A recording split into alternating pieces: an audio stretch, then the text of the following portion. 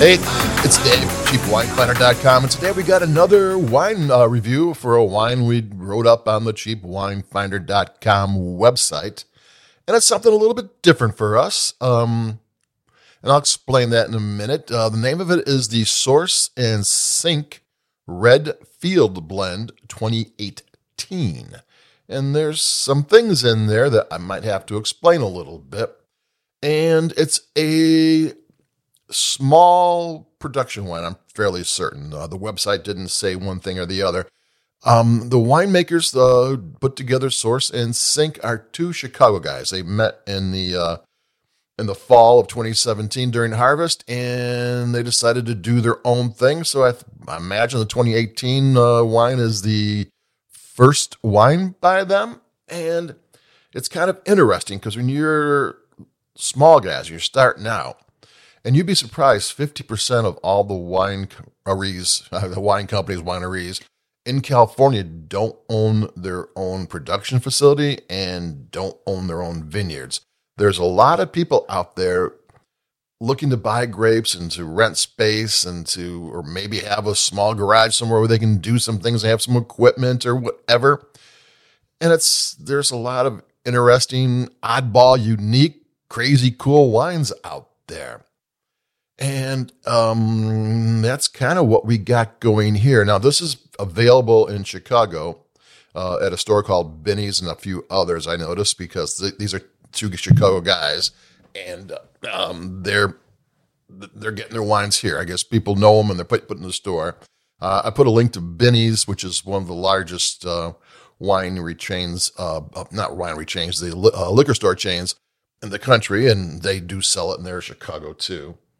And, you might have problems finding it where you're at, because normally speaking, when we write about a wine, we try to make sure that it is widely distributed. There's not too much use in talking about a wine you can't find.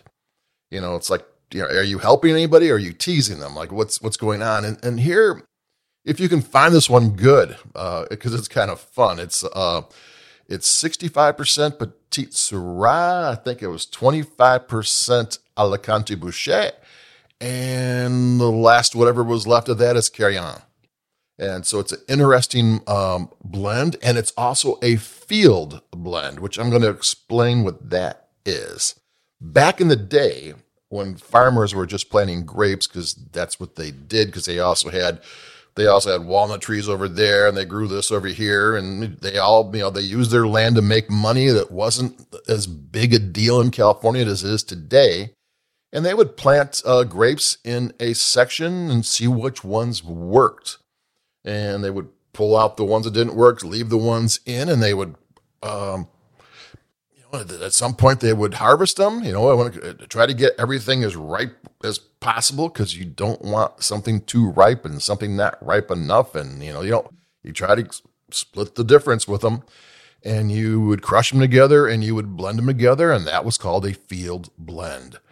And that's what this is. You don't see a lot of field blends anymore, because they do vary from year to year. Some year, everything is perfect. Everything is just in the right state of ripeness. They both go together. Different yields every year. Sometimes you get too much of this, not enough of that. The years that are great, they're really great. The years that it's not, you can have wine that might not be as good. There might be a fall off in quality. And that doesn't really work anymore. If you notice that wines don't really, in California and pretty much anywhere else, don't change that much from vintage to vintage. They just don't. It's one of those things that they've managed to kind of make everything work every year. I mean, they tell you it's a bad vintage. Oh, it didn't work this year, blah, blah, blah. But it tastes the same as the year before. I'm going to take a sip of this, because this is a different one. If you're getting tired of the same old blends everybody's using, though nowadays there is a lot of different grapes being used. It's not as monochrome as it used to be. But Petite Syrah, Alicante Bouschet, and Carillon is not your typical blend. So I'm going to take a sip.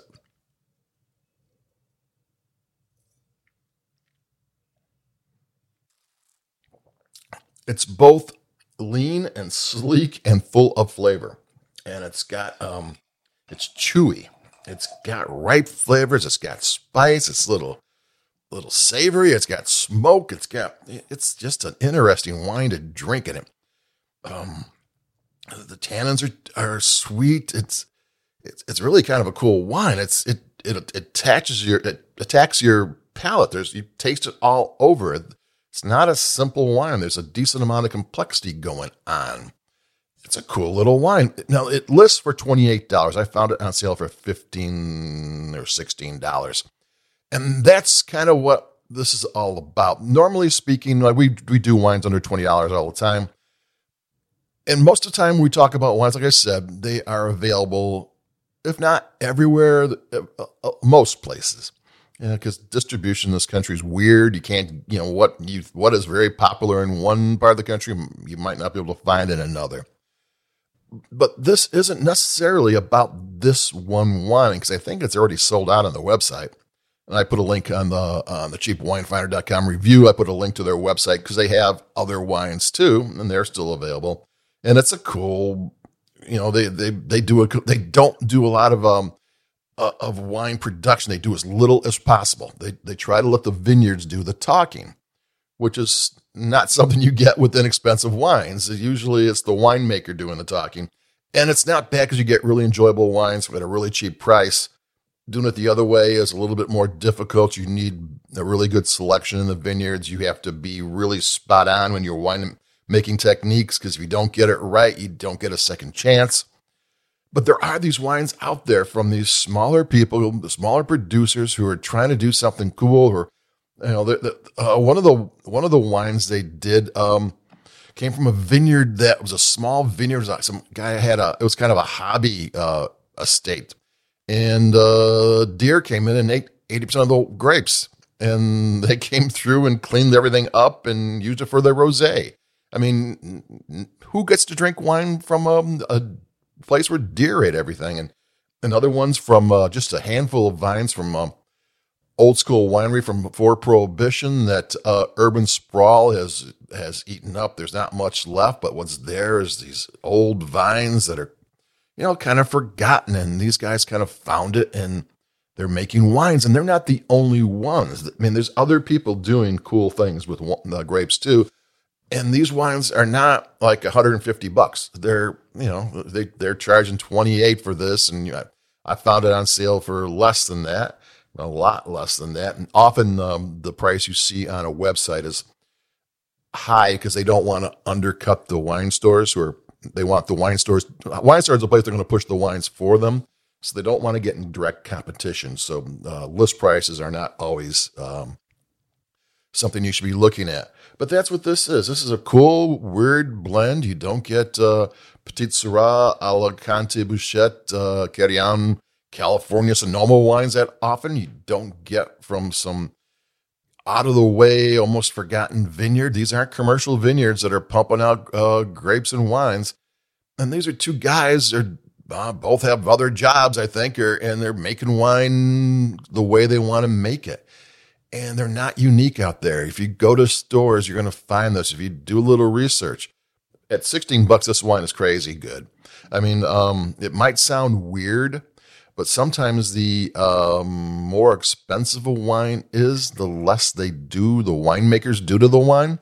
I mean, what they do might be more expensive and more detailed, but they don't usually do a whole bunch to the wines when they're making really expensive. The vineyards do the talking.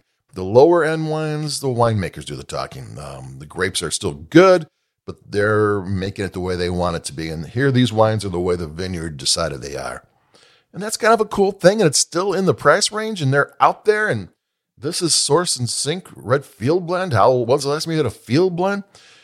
Ever? Because who knows how long they're going to do it, because it's the first time the grapes don't work out, they gotta have to do something else. So there you go, or find another vineyard. And so this is a cool wine. There's other people out there doing things that you might want to seek out and enjoy. And I'm enjoying this. It's a unique wine, a well-made wine, a delicious wine with a lot going on and a lot of cool flavors.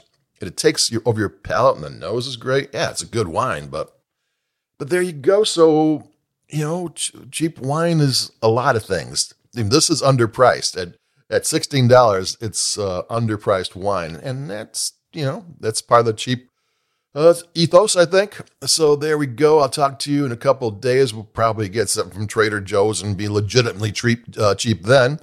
But until then, keep it cheap. I'll try to stay warm because there's a storm coming in. It is in the north. The north remembers. So I'll talk to you in a couple of days. Adios. Bye-bye.